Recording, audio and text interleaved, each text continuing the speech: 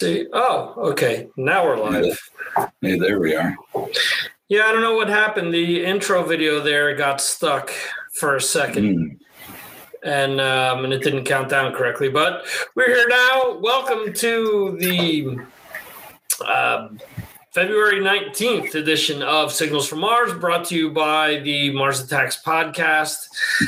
Joining me once again this week is Mr. Brad Dahl, who initially was not going to be part of the show, but surprised us last second by saying, put me in, coach. So Brad is back, and we're going to be talking just all types of music-related stuff. Brad is from Yarg Metal. For those that don't know, currently playing Black Sabbath's Into the Void. So I'm assuming that your brother picked this track. Actually, I'm pretty sure he introduced it. I didn't hear it. I turned my volume down here. But okay. Definitely. But which, by the way, one of my all-time favorite Black Sabbath songs to play with a band is "Into the Void." Oh, dude, that song is just so heavy. I mean, the bass part, and then it's an epic song. Love that song. Absolutely, definitely one of their classics. Also covered by Soundgarden many years later. They went and kind of revamped the lyrics of the song to kind of go with what was going on in the 90s. So looks like we already have Jeremy Weltman joining us from the UK. Hey, Jeremy. He's saying that's one of his favorite Black Sabbath. That's one of my BS faves too. He means Black Sabbath, not that other BS word. The other song off that album, Lord of This World, is another one of my favorite ones to play. And the funny thing about that, back in my high school days when we'd be playing an outdoor party in somebody's backyard, it seemed like we never, that was always later in the set list because you kind of save the really cool songs, the really fun to play songs for later. And we never almost got to play the whole song because the police would show up before we finish it. Unbelievable how that happened. And so there you go, Lord of This World. I kept hoping to get to the da-da-da-da-da, Lord of This World, da-da-da-da, that part. That's like my favorite part. And it's, oh God, what a great song. Yeah, that's one of those things, the urban legend. I promise we can play Lord of This World. It's just that the cops don't let us get to it. So. True. So true. It's been years since I played that stuff. Very cool. What was the first Sabbath album you owned? Wow. Since my brother lived in my house, I didn't really have to own any of them because he had them all. I think I'm going to go with Technical Ecstasy. I think that's the first one I actually bought because that was 76? I'm going to go 76. That's the first time I saw Sabbath. Was on that tour. I wasn't quite 16 yet. My buddy, I had a lot of friends who were older than me, which is kind of a good thing when you're young because they can drive and stuff.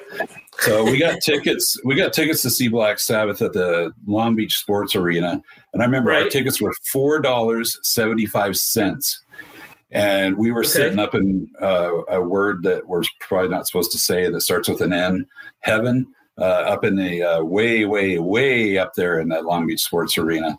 And I know you and Mark talked about the Long Beach Sports Arena not being a big arena. Oh, it's a big arena. Okay. Is it? Okay. It's legit. But anyway, we're sitting way the hell up there.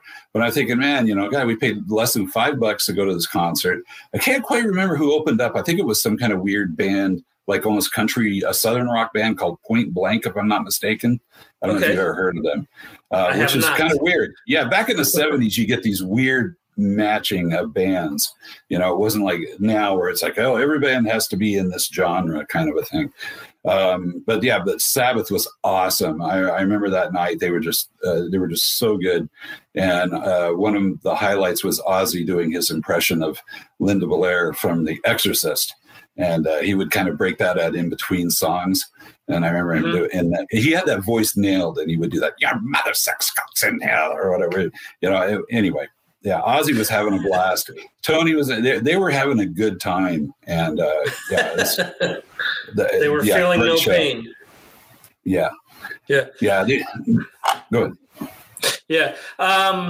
Actually had Ozzy actually called in a little earlier. He wanted to give you a special message. Okay.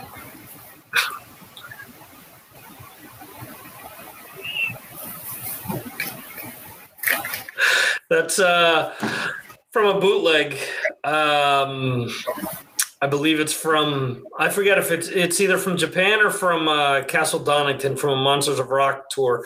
But that's the intro to Bark at the Moon, actually. He does that, and then he says Bark at the Moon, and they go on into the track. But that's off of, if I'm not mistaken, Jakey Lee's first tour. Well, it may not be the first tour because the drummer sounds like Tommy Aldridge to me as opposed to Carmine. So at least the fills and everything else really sound like Tommy. Tommy's got a very specific feel and a way that he plays. A lot of times when people say best guitarist, best drummer, best bass player, every player has just a different.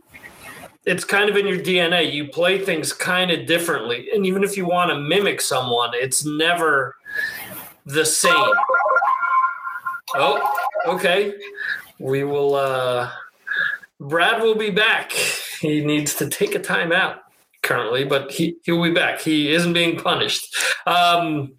He's actually jumping in between calls, but let's see. Yeah, so Jose up in Connecticut is saying that he's on YouTube this week. Hello, sir. I don't know. Everything kind of started off kind of weird. Our countdown didn't work right, and we kind of jumped into stuff late. So, but anyway, we've got it all going now. And so I was kind of talking about how, you have all these things with favorite drummer would be more apropos as opposed to best. About like 2 years ago, I realized that with music, things are so subjective that to say, best album of this year, it's my favorite album of the year, because there's just so much out there, and it's all a matter of opinion. Let's be honest. So, I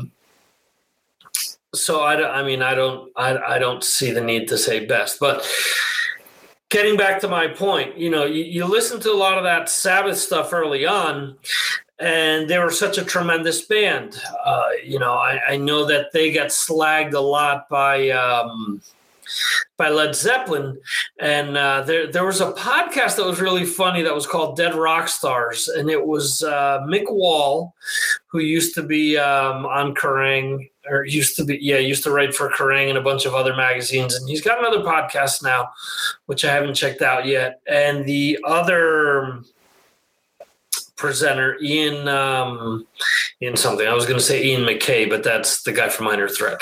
But anyway, he was Black Sabbath's PR person on the road with them while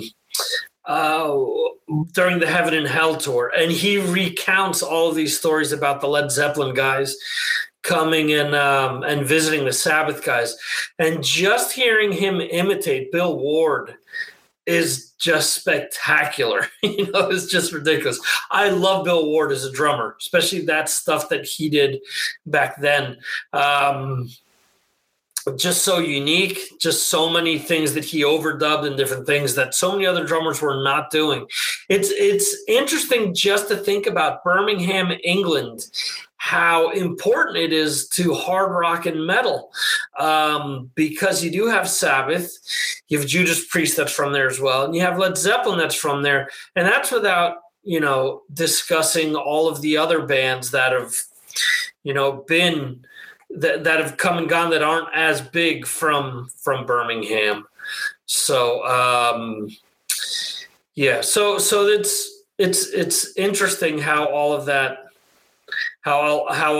plays out. Just one city is really kind of the epicenter to the entire thing. So again, Bill Ward, one of my favorites. You look back at Geezer Butler as well as a bass player.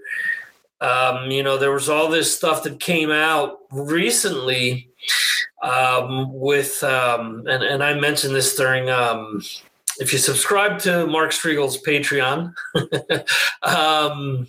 I do a recap show for him, and there have been a bunch of different Sabbath related things that I've talked about recently. One of them is the Jeff Nichols estate releasing an early form of the song Heaven and Hell with Jeff on bass.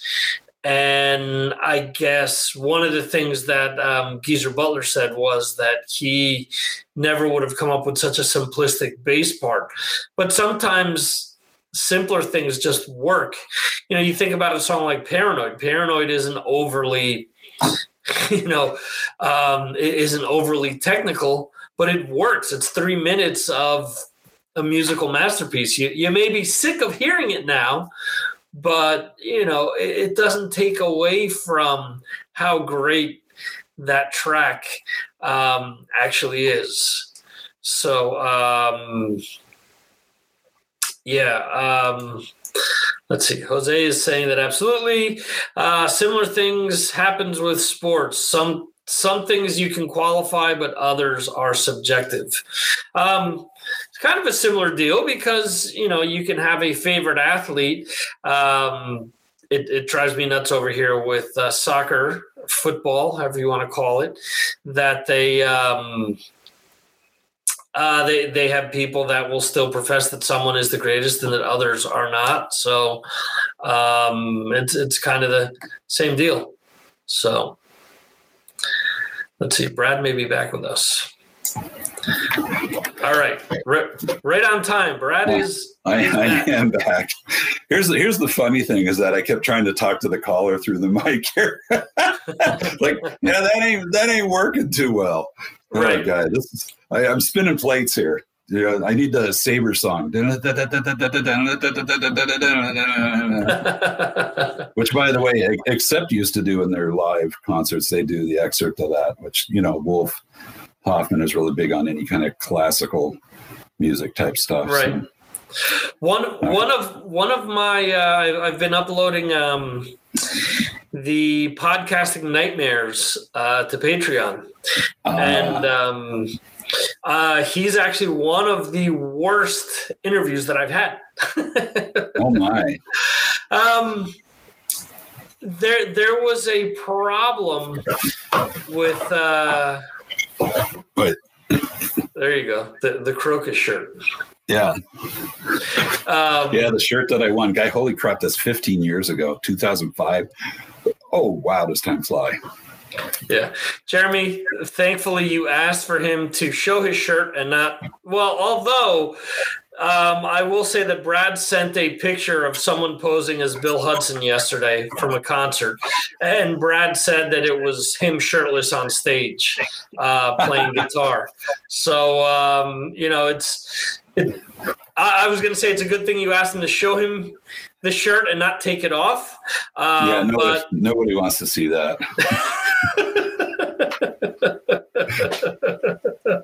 Oh, wow. We have podcasting royalty. We have Mr. Chris Sinzak joining us. Very cool. Chris from the Decibel Geek podcast and the Nashville Rock and Pod Expo in the event that you guys don't know, if it isn't really a secret, but I do the web design for the Rock and Pod Expo, and we'll have some additional announcements coming this weekend about some podcasts that will be joining us and other cool news coming up along the way. And just to since you did join us, Chris, let me pimp the site real quick here. Although I will say that David Ellefson did not like when I used the term pimp. So, oh, come on, Dave. Yeah. I said, it's a business term. I said, is there anything else that you want to pimp out? He's like, I don't pimp anything. I'm like, whoa, hey, oh, excuse me. So, Rockin' Pod Expo happening August 6th through 8th. And with special guests, Billy Sheehan, Don Jameson, Ron Keel, Jason Beeler, Christopher Williams, Tommy Skiach. I don't know if I'm pronouncing that right. Skio. Okay. Yes, thanks for being Mark Striegel on that. Okay. I've been pronouncing it incorrectly my entire life. His new band, Resistant Bite, will be playing the pre-show. Also, Walter Egan, Sandy Gennaro, Anthony Corder of Tora, and Gary Corbett, who's played with Kiss, Cinderella, Cyndi Lauper. He co-wrote the song She Bop, if people don't know, amongst other things. And just a lot of cool stuff. Here are some of the podcasts that have been announced so far. I'll list it a little bit down further. Here's the great venue, the Holiday Inn. Hilton. No. Jesus, I'm thinking of Kiss here. I'm thinking of Living in Sin at the Holiday Inn. My bad. This is the Hilton Nashville Airport. My bad. And we ask that you please reserve via that because it helps the expo out if you go to the Hilton and reserve your stay there. Also, it allows you to, get sloshed and not get into any trouble. So, great. Hey, Chris, by the way, I'm Brad. Nice to meet you. I'm really considering going to this just because it sounds, number one, because it sounds really cool. Number two, it'd be really cool if Victor could get there, but I know that would be really difficult for him to do that. But I'm seriously looking at coming to this thing. So, and it would be nice to meet you, Chris.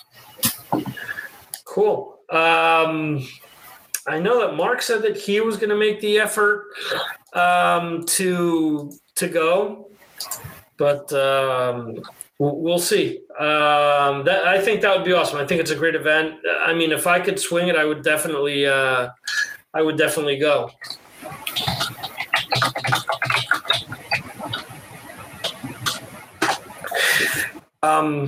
When you were offline there for a second, I was talking about how important Birmingham is to hard rock and metal, because we were talking about Sabbath, Sabbath, Priest, and Led Zeppelin, all from that area, but all from Birmingham. So, I mean, if you really think of the melting pot, this is funny. Mr. Sinzak, I sent him, I said, if you want to join us, I sent him the link. And he says, he's not decent. Okay. Yeah. We've got the whole made for TV thing going on here, don't we? Yeah. Well, it's no one is coming a calling. You're giving me like an Eddie Trunk response. I have to wash my hair tonight. I cannot do it. I mean, I just got done working out. I got the 80s hairband thing going here. But the crocus shirt really makes up for everything on my side.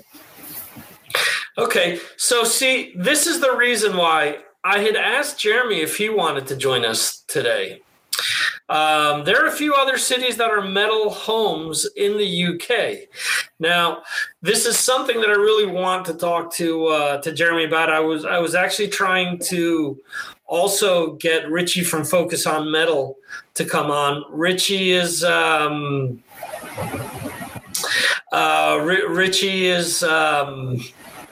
Ireland.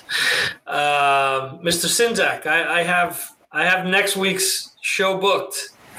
I'm kidding. We'll see. I got Drew Fortier coming on next week, so maybe we could make it a class reunion. We'll see. They've got Dwellers just came out. They're premiering it tonight in Nashville, or not Nashville, North Carolina, him and David Ellefson, and their audio book version of the book that he wrote with David Ellefson is just premiered too. So Drew's coming back. I've got Monty Pittman coming March 5th. And what's the other one? I'm trying to work on Guillermo from Angelus Apatrida, who was close to coming on tonight, but there was a few there was a miscommunication. So possibly sometime in March that will happen. So we'll see. Okay, so Chris is saying he will come on and harass Drew next week. There you go. But Jeremy apparently is not feeling well. He's he pulled something in his neck. I said he's been headbanging too much, and has happened to mess his neck up somehow. So I know what that's like. I hope you do get better. Jeremy, as usual, is one of the faithful. I think him and my cousin Jose have not missed a show yet. So I'm very grateful for them being here, as well as Mr. Dahl, who's with us once again this week. As far as, with bands in the UK, he's saying that obviously there are other homes for UK metal. Obviously, you have London is obviously important. I mean, as far as I remember, Maiden labels themselves as being from London, but that's kind of like AC/DC being from Ireland when they're actually from Scotland. It's one of those things. Okay, Sheffield and Newcastle. You're totally right, because Sheffield, we have Def Leppard that's from there. Big fans of Sheffield Wednesday. And Newcastle, give us an example of a band from Newcastle that we would all know. Ooh. Is Newcastle known for more than just their beer and Dennis Bergkamp? Newcastle was Neat Records. Okay, so that makes sense. Isn't Brian Johnson from Newcastle? Raven. Okay. I think Brian Johnson, it's another one of those things where I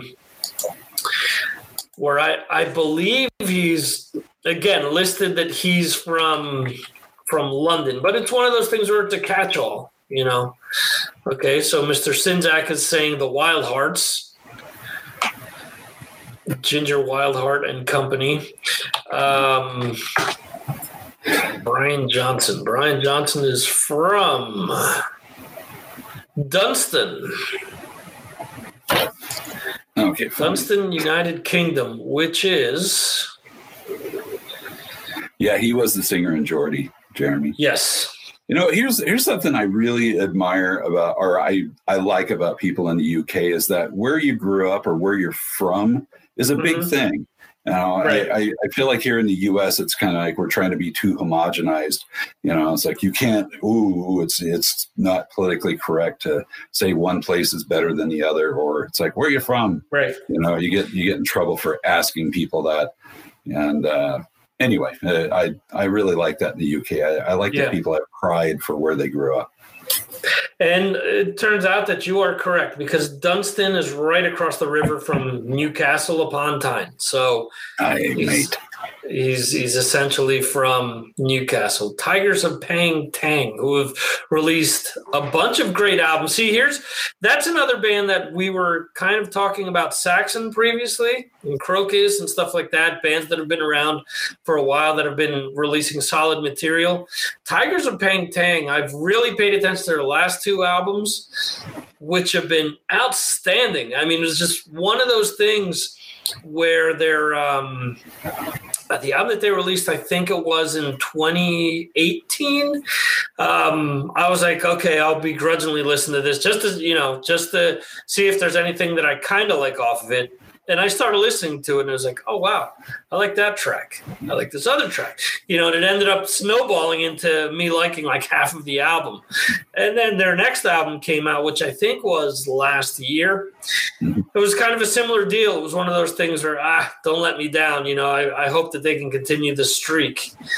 And it was cool. They totally did. So Tiger's another definite example.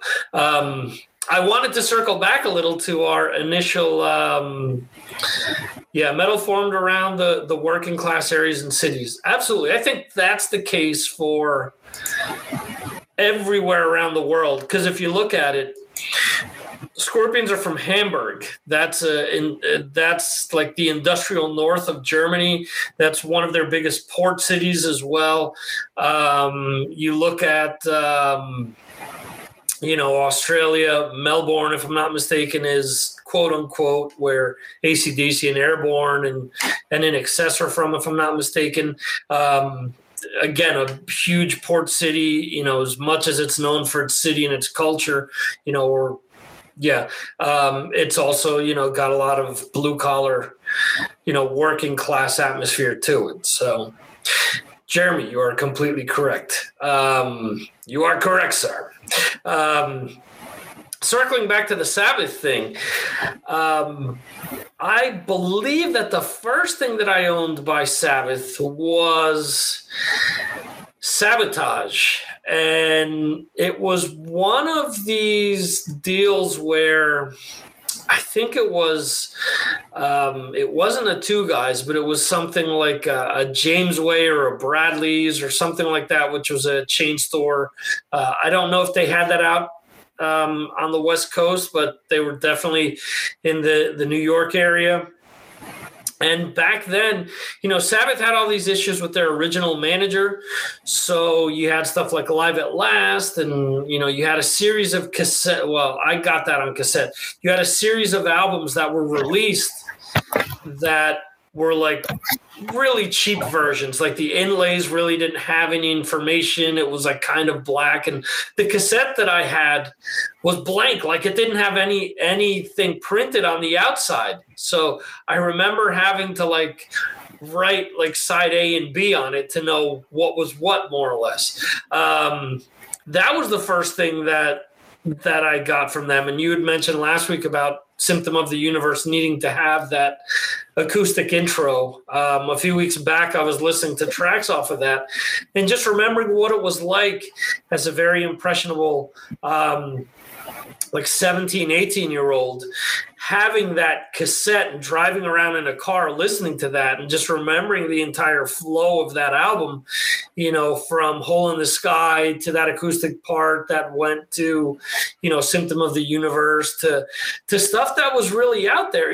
stuff like The Ritz, stuff like Am I Going Insane, which are completely different. And it showed, how you didn't need to be a one-trick pony, how a lot of bands are today.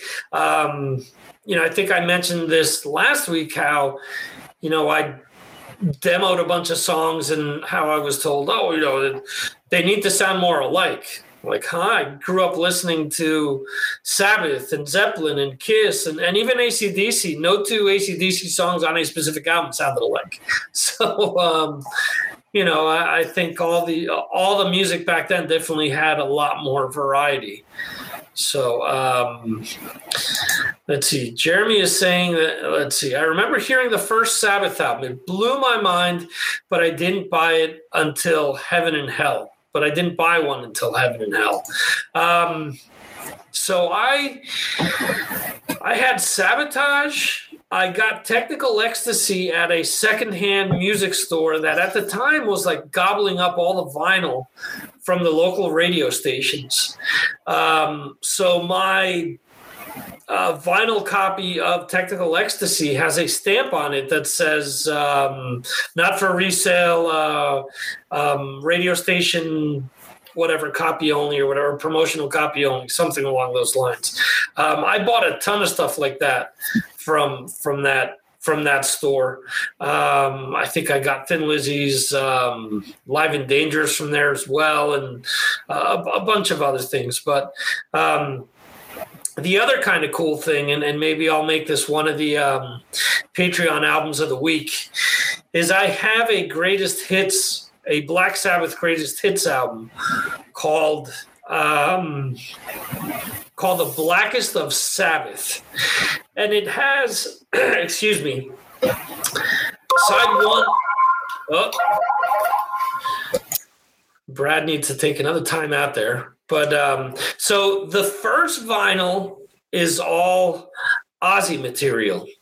The second vinyl is Dio stuff with, I believe it's one Ian Gillan song. I believe it's Digital Bitch. And then it's a bunch of Tony Martin stuff from The Eternal Idol. So that was my introduction to a lot of the Tony Martin stuff. It was also my intro to some of the Dio stuff because, as a kid, I couldn't buy everything that I wanted to. I hadn't picked up, Mob Rules or Heaven and Hell yet.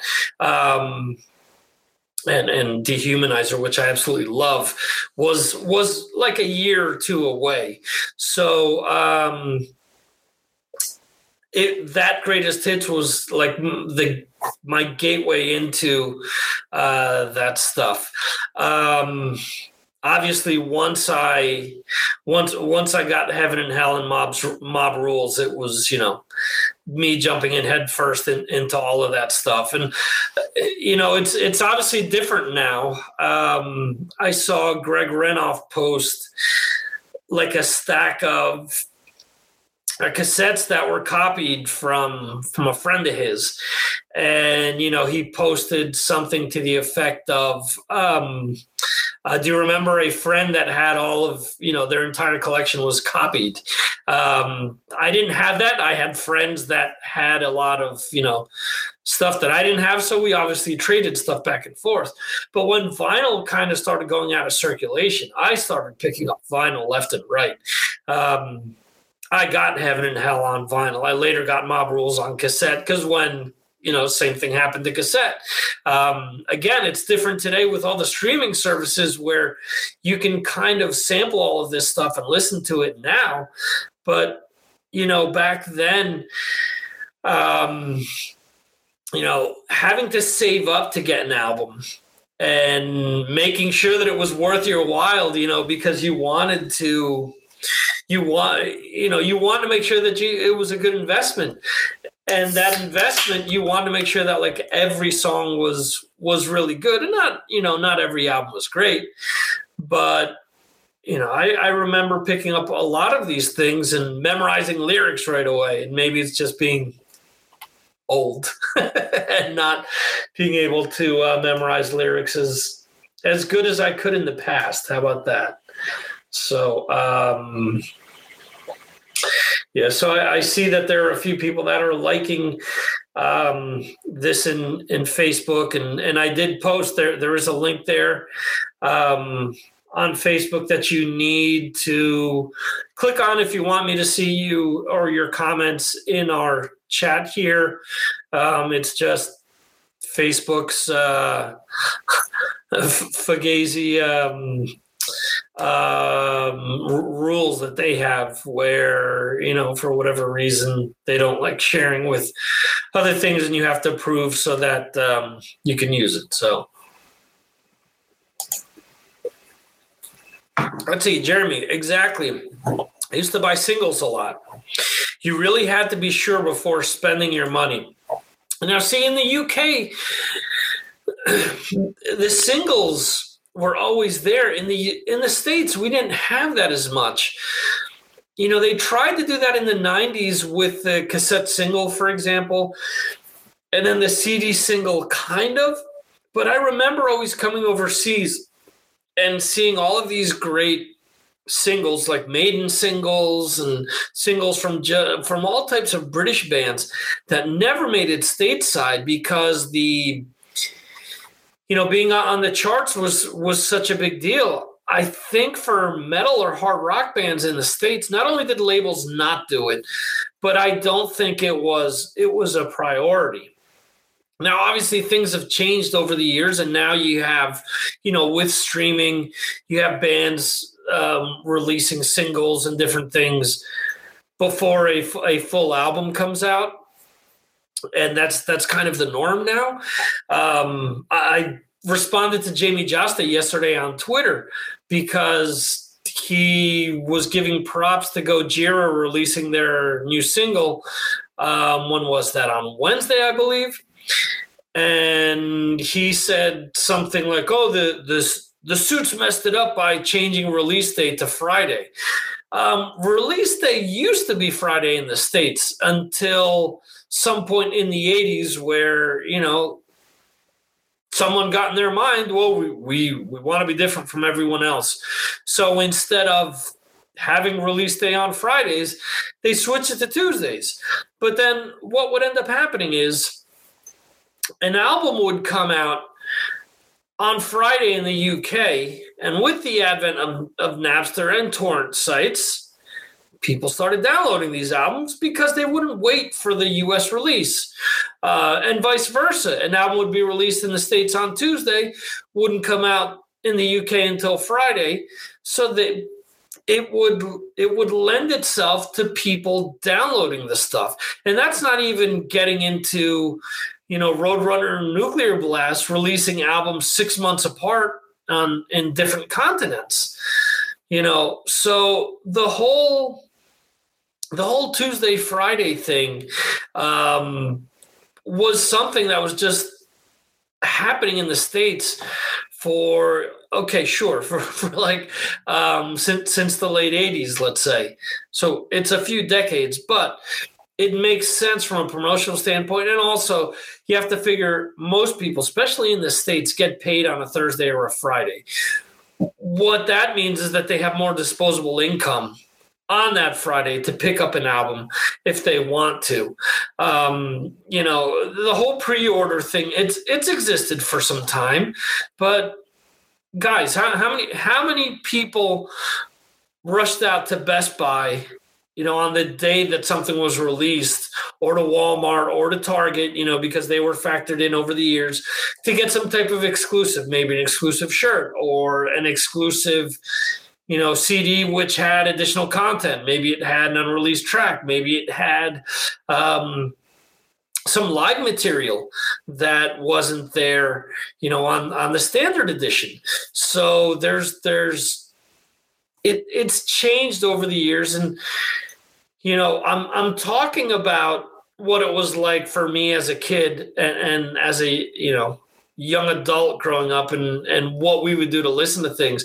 But man, I'm cognizant of what's going on now. I mean, as much as I love vinyl, I don't buy absolutely everything on vinyl. And, I try to pick up as much as I can on a digital format, just because it's easier to get around and navigate and listen to the stuff. So,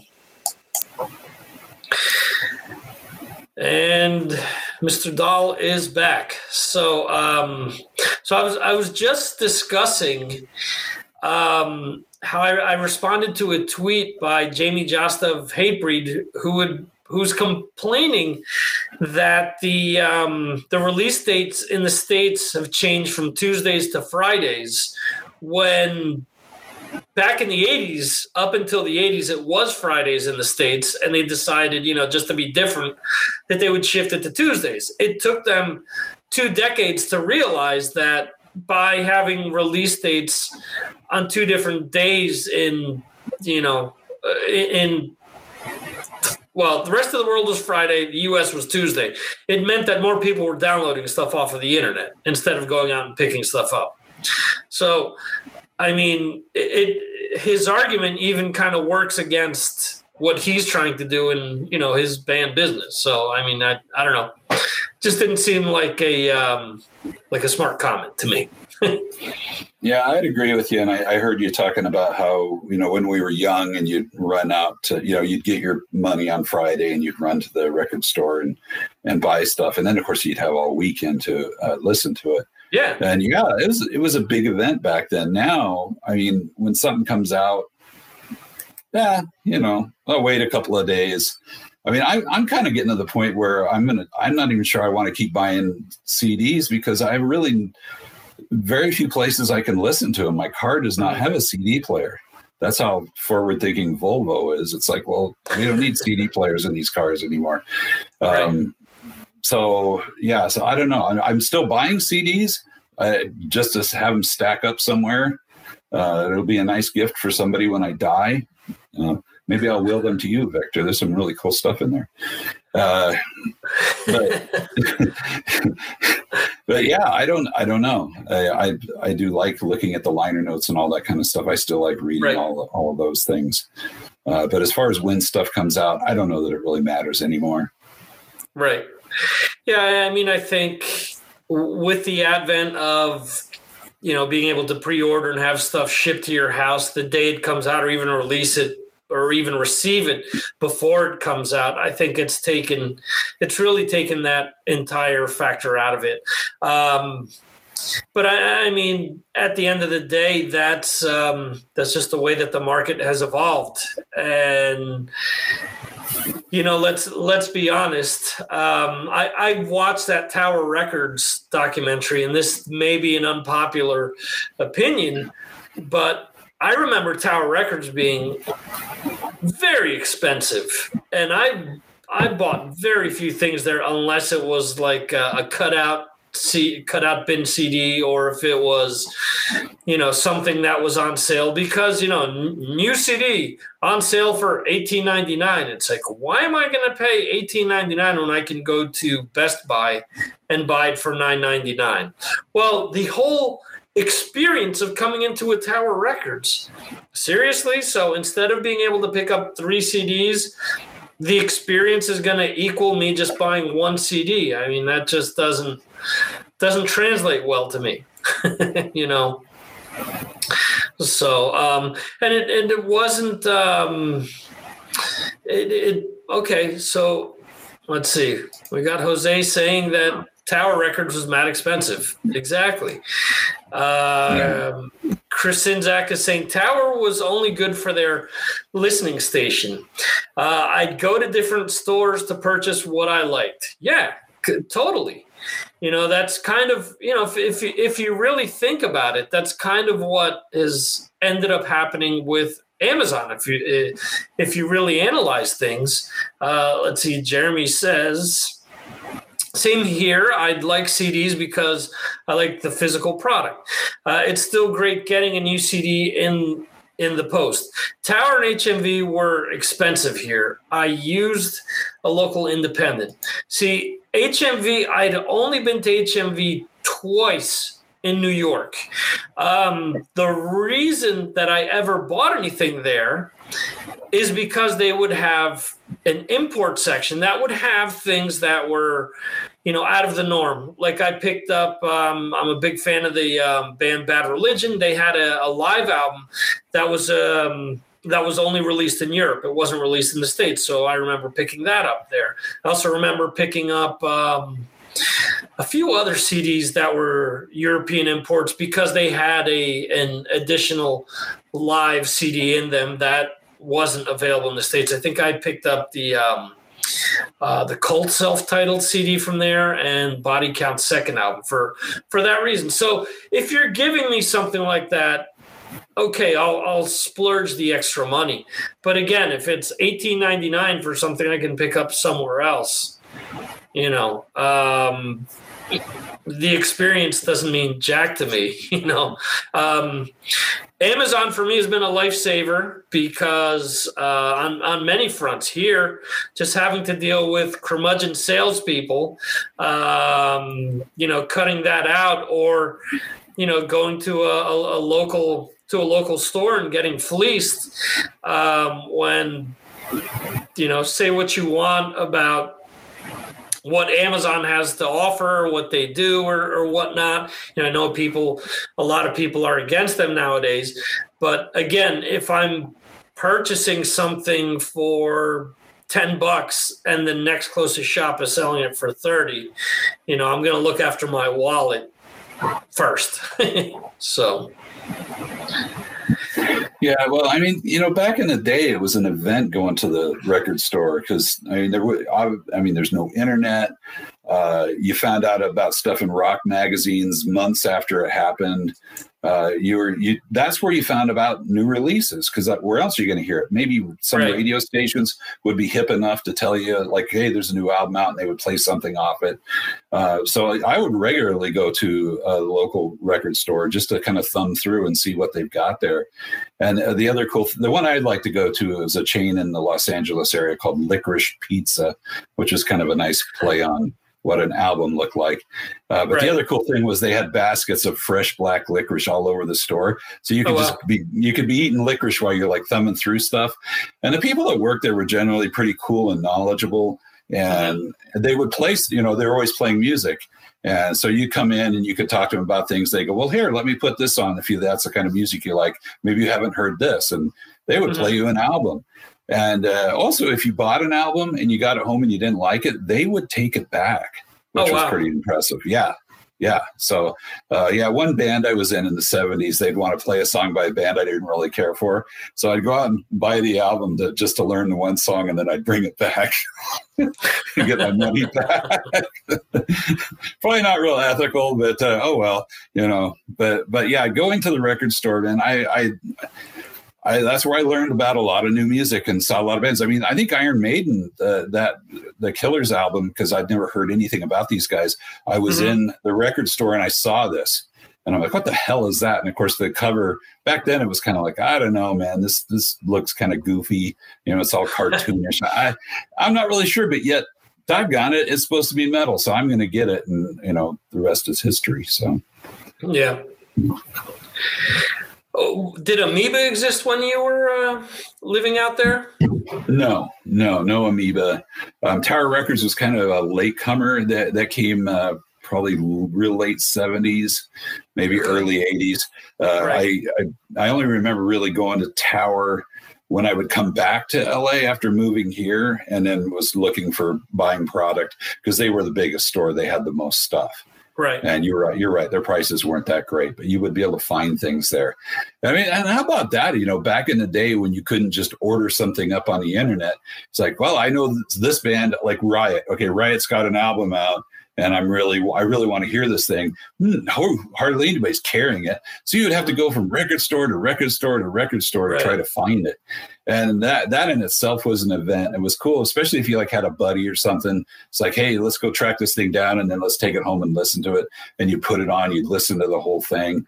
And now it's kind of like, you download something and it's like, I'll listen to it when I get time. And I don't know, maybe that's just me. Let's see. Jeremy says, we had Penny Lane Records, a real rock specialist. I walked in once, and Attack of the Mad Axe Man was on. I just said to the store guy straight away, I'll have that single, and walked straight out with it. That's so cool. I love Jeremy, man. He is a true rock fan. Jeremy, I want to hang out with you, man. We got to make this happen. Yeah, we had, where I grew up in New Jersey, we had some small stores. It kind of, with the advent of CD, there were more things that sprung up. I know Steve Holker, who's on Patreon, he often talks about there was a store up by him where he lived called Alwick. They had a lot of like weird stuff that you couldn't find anywhere else. Like a lot of like, they actually had like CD singles when they first came out. So, I mean, there were maybe 4 locations that were within an hour and change for me. So, as a late teen, hey, let's drive up to all the Alwicks and see what we can find. But outside of that, I mean, we basically had the equivalent. We didn't have a tower that was close, but we had like the Wall, which was like a precursor to what FYE is now. The FYE bought them out, and we had a series of stores like that. Way back when I was really small, we did have a bunch of different like record stores in the local mall, but as the mall started to become corporate, those stores started to fade away. But your typical Sam Goodies and things like that. So we didn't really have like places where you could go in and as Jeremy's saying, you weren't finding Michael Schenker anywhere there. So nonetheless, they weren't playing Attack of the Mad Axe Man. The closest thing to something being like odd, like hard rock related, would be like the there was a picture disc for I think the single for Lick It Up or All Hell's Breaking Loose, where the one side was the Kiss tank and the other side was I think it was the Kiss Army logo. And then there was I think it was a single for I Love It Loud, where one side was the song and the other side it was the first time I'd ever seen it. Like it was completely like etched. The other side had like the Kiss logo, and like it had the 4 band members had signed the other side. It was like their signatures were etched into the vinyl. So let's see. Mr. Sinzak here saying my main spots were Great Escape Nashville, Sam Goody, and CD Warehouse. And let's see. Jose is saying I got my Def Leppard pin at the mall record store. It is also where you could buy tickets for concerts. Yeah, that was like one of the only independent stores that we had. That was up in the Ledgewood Mall there, and I don't remember the name. Steve Hoker may remember it. Yeah, that was the days of having to stand in line for the bracelets and the concert tickets and all that great stuff. But yeah, that store I got a bunch of Iron Maiden cassette singles on import. Oh, Rockaway. Okay. What store in Rockaway? Bottom floor. Because the only one, well, I mean, there used to be years and years ago, there was something called a Harmony Hut, which was records and musical instruments. And that was like late 70s, early 80s. And I bought the Gene Simmons solo album there for like $3.99 as a kid. Okay, downstairs near JCPenney's. That was the Wall, if I'm not mistaken. And it may have had another name before that because it went through a bunch of different names before it was moved upstairs to become FYE. Let's see. Jeremy, we had Virgin Megastore as well, of course, and a few smaller shops. W.H. Smith and Woolworth sold a lot of records. That's right, tickets at record stores. I'd forgotten about that. There was a Virgin Megastore in Times Square, New York that I loved going to because it was so massive, and it always had CDs on sale, and it always had, like, for example, I bought the second Degeneration album, the one that Rick Ocasek from the Cars produced, and I got like a free t-shirt that had like the Degeneration logo and like a woman behind it, and it was like her face, and like it's kind of like the the black rectangle to make someone anonymous. It was the Degeneration logo going across her eyes. I loved going to that Virgin Megastore. I remember they closed that when I moved overseas here to Spain. And I went back and I really wanted to go there. And I was like heartbroken that it was closed. We actually had one here. There were actually a bunch of them in Spain. They were even in the airport in Madrid. And one by one, they just started all shutting down. I remember I spent so much money one winter that I came over here on vacation that the store just started, they just started giving me stuff every time that they saw me walk through the door. So it was kind of cool. But yeah, I don't know. It has been kind of neat, kind of rebuilding my my playlist and stuff through Apple Music these last few weeks, because I am finding that a lot of the hard to find stuff that maybe I didn't track down as a kid, or even stuff that I had, I'm seeing that a lot of it is now available. So I haven't had to, include a lot of my own stuff to kind of build up my collection and have it take up like a lot of space. So for me, though, I mean, I'd always search out whenever Iron Maiden would come out with something. I'd always pick up. I'd always pick up, a vinyl or a cassette single because they were never available. Whenever they released an album, I was always on the lookout for that stuff. And I know that people aren't, sometimes people complain about picture discs or, the singles that aren't actually round. I have a few of them where they're cut out into special shapes. As a collector standpoint, I always thought that those were cool. Does it sound as good as the actual album? Probably not.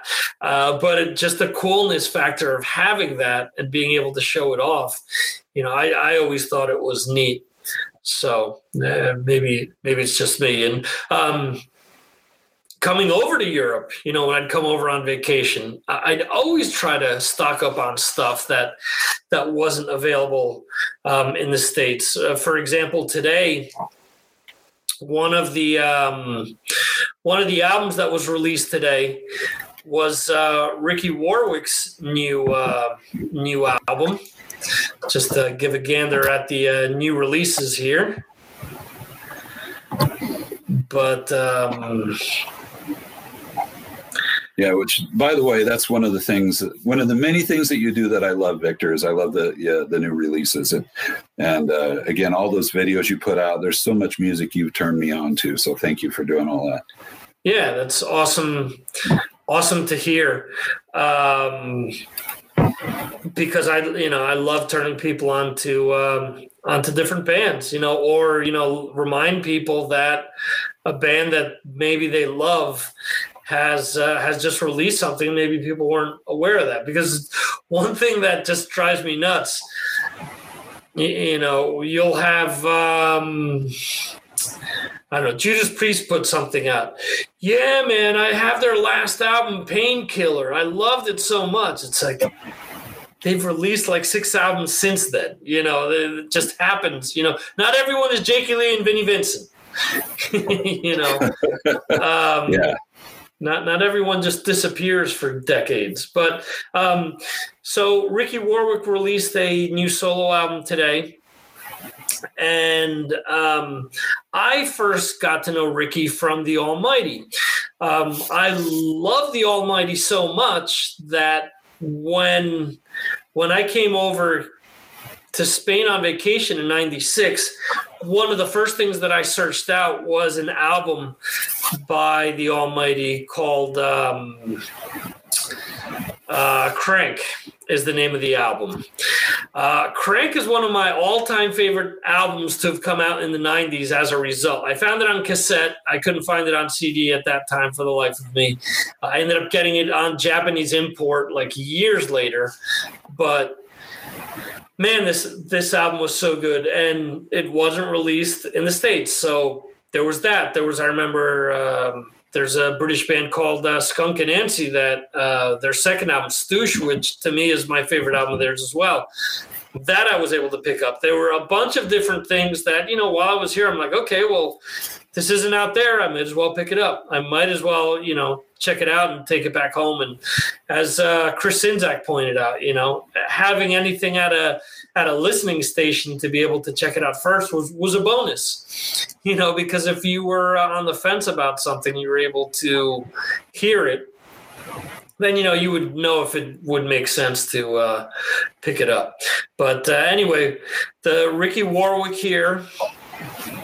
I did something new here, which I took some of the feedback that the patrons have been leaving on Patreon. So as Brad has mentioned, on Patreon, I am posting, it's usually at least 2 videos a day. It can be 2, it could be 3. And if there's like a bunch of things that come out that I think that people will like, so I'll just start posting the stuff and just see people's reactions, as well as, exclusive content that you can't find anywhere else. There's, a few different podcasts. There are episodes of classic podcast episodes that aren't available anywhere else that I'm uploading, and so on and so forth. So a band, Coronary, out of Finland, released an album, and I purposely posted a video of theirs earlier this week to get people's comments. And so I have comments from some of the diehards. I have from a patron that goes by the initials of BD. Not sure if anyone knows who that might be. I have a JW listed in here as well, and an MJ. So they're part of the diehard faithful here. They are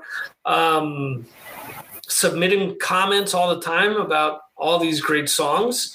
If you want to do so, $2 a month gets you into the club per se. And plenty of cool content if you're looking to check out new music, and just great. It's a great community and a great way to talk and chat about music. No trolls or anything. There's, I don't know. I really enjoy going back and forth with everybody and just adding different things. We do our weekly "What are you listening to this week" section, where we check in and see what people are, listening to or watching on TV, and just helping spread the love of just the different things that we have going on. So it's funny, there were supposed to be 200 something new releases in the first part of the year, and things are just still trickling out. There wasn't a whole heck of a lot of new things to come out today. There were a few reissues, a few vinyl reissues, and Crocus actually released a live album today. So what? They released Adios Amigos live at Wacken. Cool. So, I'm going to get that. Yeah. Hey, Victor. Yes. Since I'm not on a call, can I take a moment and pimp something? Absolutely. I'm going to punch out so I don't get a call here. Sorry, coworkers. They'll just have to man up. That's probably not PC either to say that. So I did an interview this week with this kid. Didn't know he was a kid who has a new album out called Trojan Warfare. That's the name of the band. Okay. You can find the interview on Yarg Metal YouTube channel. It's just the audio, but I do throw some pictures up there to make it a little interesting. But anyway, this kid, he contacted us. I still don't know exactly how I found this, and was like, hey, I got an album coming out, and, maybe you guys would be interested in it.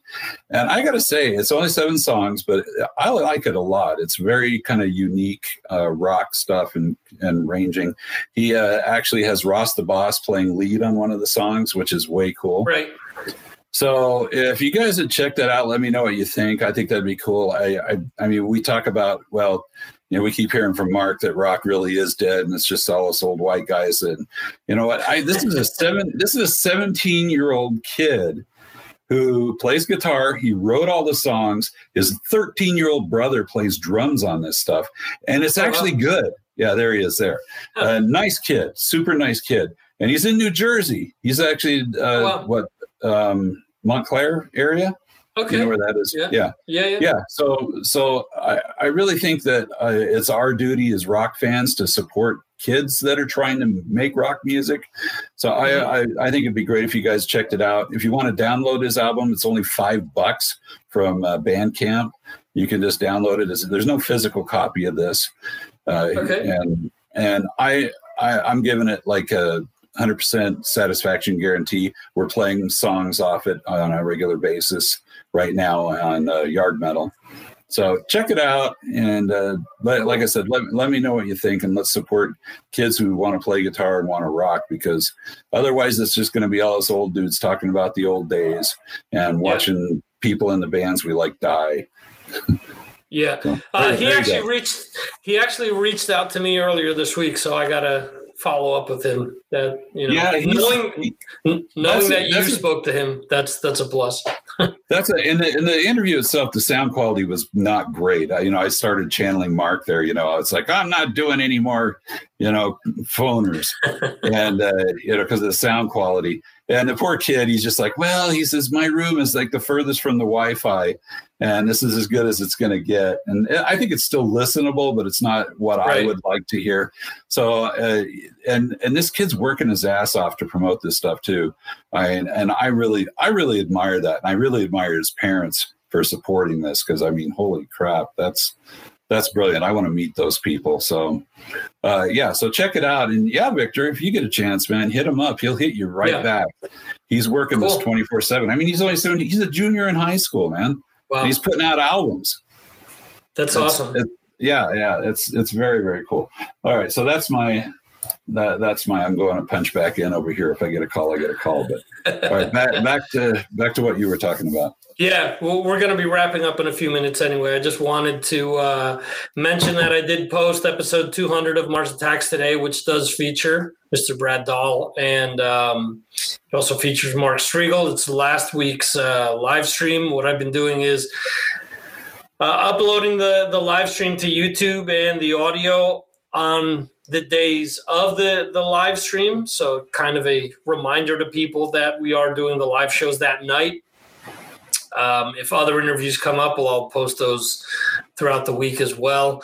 Want to remind you guys once again about Yarg Metal, currently In the Name of Tragedy by Motorhead. Such a cool song.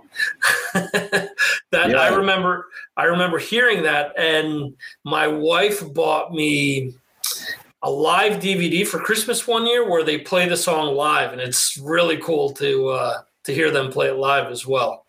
It's not your typical thing. It's funny where people will say, oh, Motorhead just sounded exactly the same throughout their career.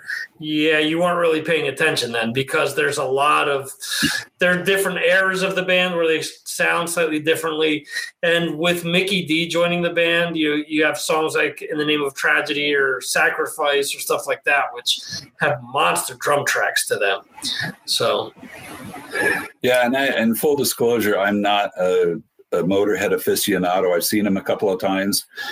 So if anybody out there has like favorite Motorhead tracks that are not the Ace of Spades, right? send me those songs, and I'll play them, because I also want to learn more about them, and I've got such a backlog of music. But in fact, anything cool that anybody's listening to, if you want to hit me to it, I will share it with the world. Cool. I may take you up on that offer. The other thing that I wanted to mention real quick, that I got an email for this today, and I kind of couldn't believe it when I kind of fleshed out what was going on here. Let's see if I can get the full screen. It kind of looks as if Dave Mustaine is going to Gibson Guitars, which is kind of a huge get for them. We talked about them getting Gene Simmons a few weeks ago. Yep. And now having Mustaine, and I've seen a leaked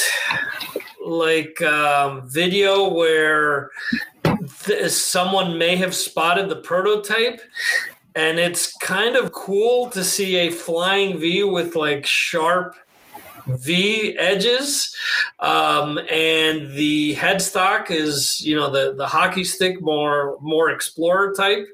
So sure, they've done this like on Epiphones and Kramers in the past, but not an official Gibson. So it'll be really cool to see.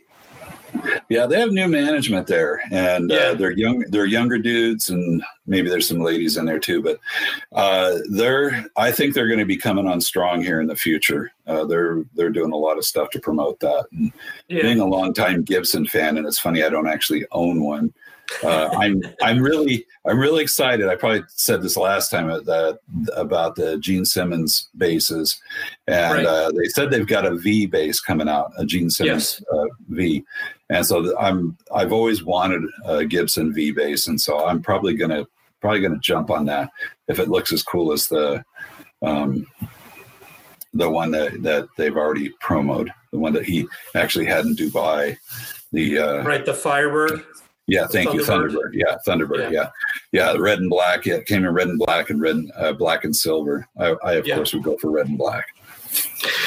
Yeah, I don't know why they haven't done more with releasing their classic shapes for basses. The classic guitar bodies, because I remember in the 90s at one point you had Tom Hamilton playing a Les Paul bass, and that kind of came and went. You really, the Explorer, there were more Hamer Explorer basses than there were Gibson Explorer basses. And sure, there's some V's over the years, but few and far between. It just seems like they totally missed out on that market, where they could have really made a greater impact. Yeah, I was in Memphis in 1983, I think, at a music store, and they had a Gibson Flying V bass, and I played it, and it was like fantastic, but I had no money. And I think the new price on it back then was $400-something bucks. Right. I mean, that thing would probably be worth thousands now.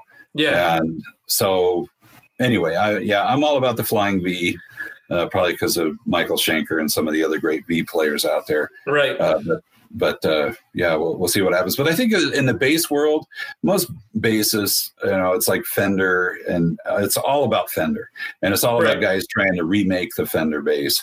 And me, not so much. I think the only thing I own that's close to a Fender is that new Frank Bello bass, because that's very Fenderish. Yeah. Yeah, it really looks. It's like a P bass, isn't it? Yeah, it's very close to a P bass. Certainly the neck is a lot thinner and easier to play. The old P basses, I hated those when I was a kid. I was like, why does anybody want to play these? And plus, when I was a kid, when I first started, Fender had a commercial that came out that said 4 out of 5 bass players or 9 out of 10 bass players play Fender. And I was like, well, I don't want to be like everybody else, man. So I'm never buying a Fender. Right. I'm kind of weird that way. I got to be different. So I don't have any Fenders. No, I'm with you. And I'm not. It's nothing against the product. I mean, it's a great product, but it's like, doggone it. I want to support the other people. So there you go. Awesome. Well, we're going to wrap things up here for this week. Yep. Good timing. Goodbye, everybody. I'm going to go save a life. So you guys are awesome. Keep rocking. All right. As Brad logs off there to go help save someone's life, I just want to thank you guys for joining us this week, whether you're watching this live, whether you're watching a replay, whether you're listening to the audio version of this. Thank you. I appreciate your support over all of these years. And this will end up being episode 201. It amazes me that I've gotten this far. It kind of also sucks that I haven't done more. I look at Decibel Geek, who started a year after me, and they've got 500-something episodes. But it is what it is. Life has gotten in the way. 2 small kids, illnesses, and a bunch of different other things, and I do what I can. I appreciate, again, you guys checking in, you guys coming back week after week. Jeremy, Jose, Chris Sinzak, who jumped in today. And like I said, next week we're supposed to have Drew Fortier, and I guess Chris Sinzak said that he will be hopping on as well. So, so cool. So thanks, guys. Thanks for checking the show out, and we'll see you next time. right here on the Signals from Mars live stream presented by the Mars Attacks podcast. See you guys.